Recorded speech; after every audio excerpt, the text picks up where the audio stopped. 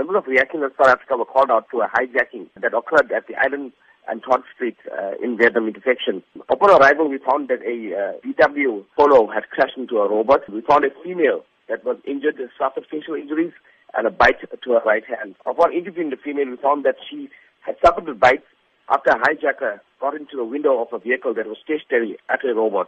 The hijacker then got into the window, attacked the female, and when she drove off and crashed into the robot, he was injured after he was flung out of the vehicle. So which areas in the Durban vicinity have been notorious in recent times for these criminal acts? Mostly at the robots on the R102, robots at the CBDs in Phoenix, Verulam, Tongat, and surrounding areas. What should be common practice when a victim does come into contact with a criminal at any intersection or robot?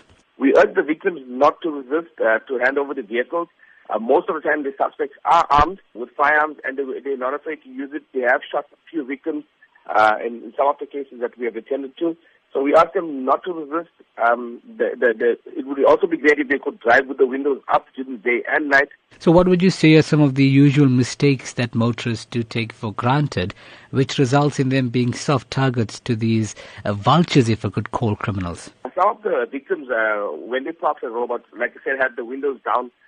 Female victims usually put on makeup at the robot. They're not aware of the surroundings. Before the suspects approached them, they could have driven off if they were looking around the vehicle when they were stationary.